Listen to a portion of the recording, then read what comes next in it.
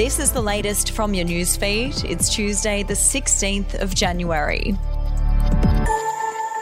Victorian developers face delays of up to 18 months due to Indigenous cultural heritage requirements that are creating another roadblock to the government's ambitious plan to build 80,000 homes a year.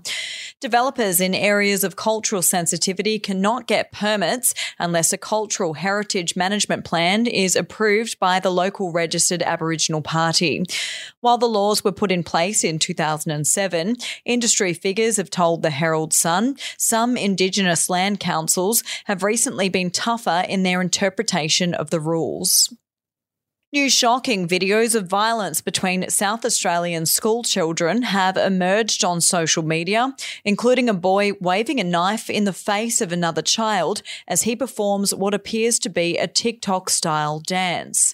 A new Instagram account encouraging students to share violent content posted its first video on Sunday and has since featured more than a dozen incidents, including threatening behaviour and brawls, despite a mobile phone ban put in place in 2023 intended to limit violence on campuses.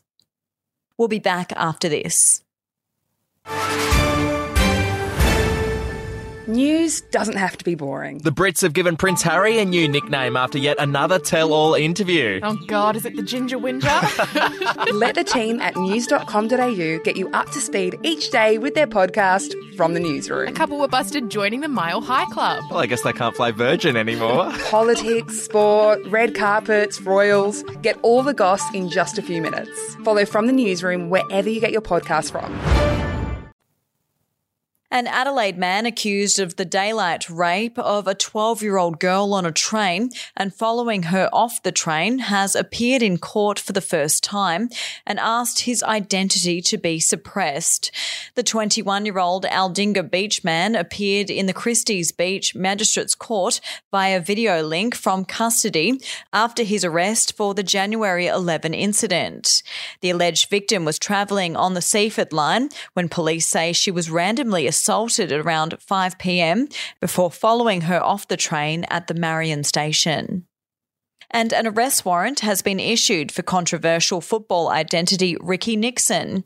The 58-year-old failed to appear in Melbourne Magistrates Court on Monday on charges related to the sale of allegedly fraudulent AFL memorabilia. The former player agent is charged with 10 counts of obtaining property by deception over the sale of footballs he claimed were signed by Melbourne players after their 2021 premiership. Are you ready to get an inside look at crime from someone who has investigated some of Australia's worst crimes? It was like Aladdin's Cave. The luminol found bloodied footprints and bloodied handprints on a wall, so it's just like a horror movie. Former homicide detective Gary Jubilant sits down with cops, crims, addicts, victims, small-time cheats, and big-town lawyers as they tell their incredible stories. My house got raided. Next thing you know, I got bail refused. Next thing you know, I'm on a truck to Parklea Prison. Listen to I Catch Killers early and ad-free on Crimex Plus on Apple Podcasts today or wherever you get your podcasts. We'll have an update to your news feed tomorrow.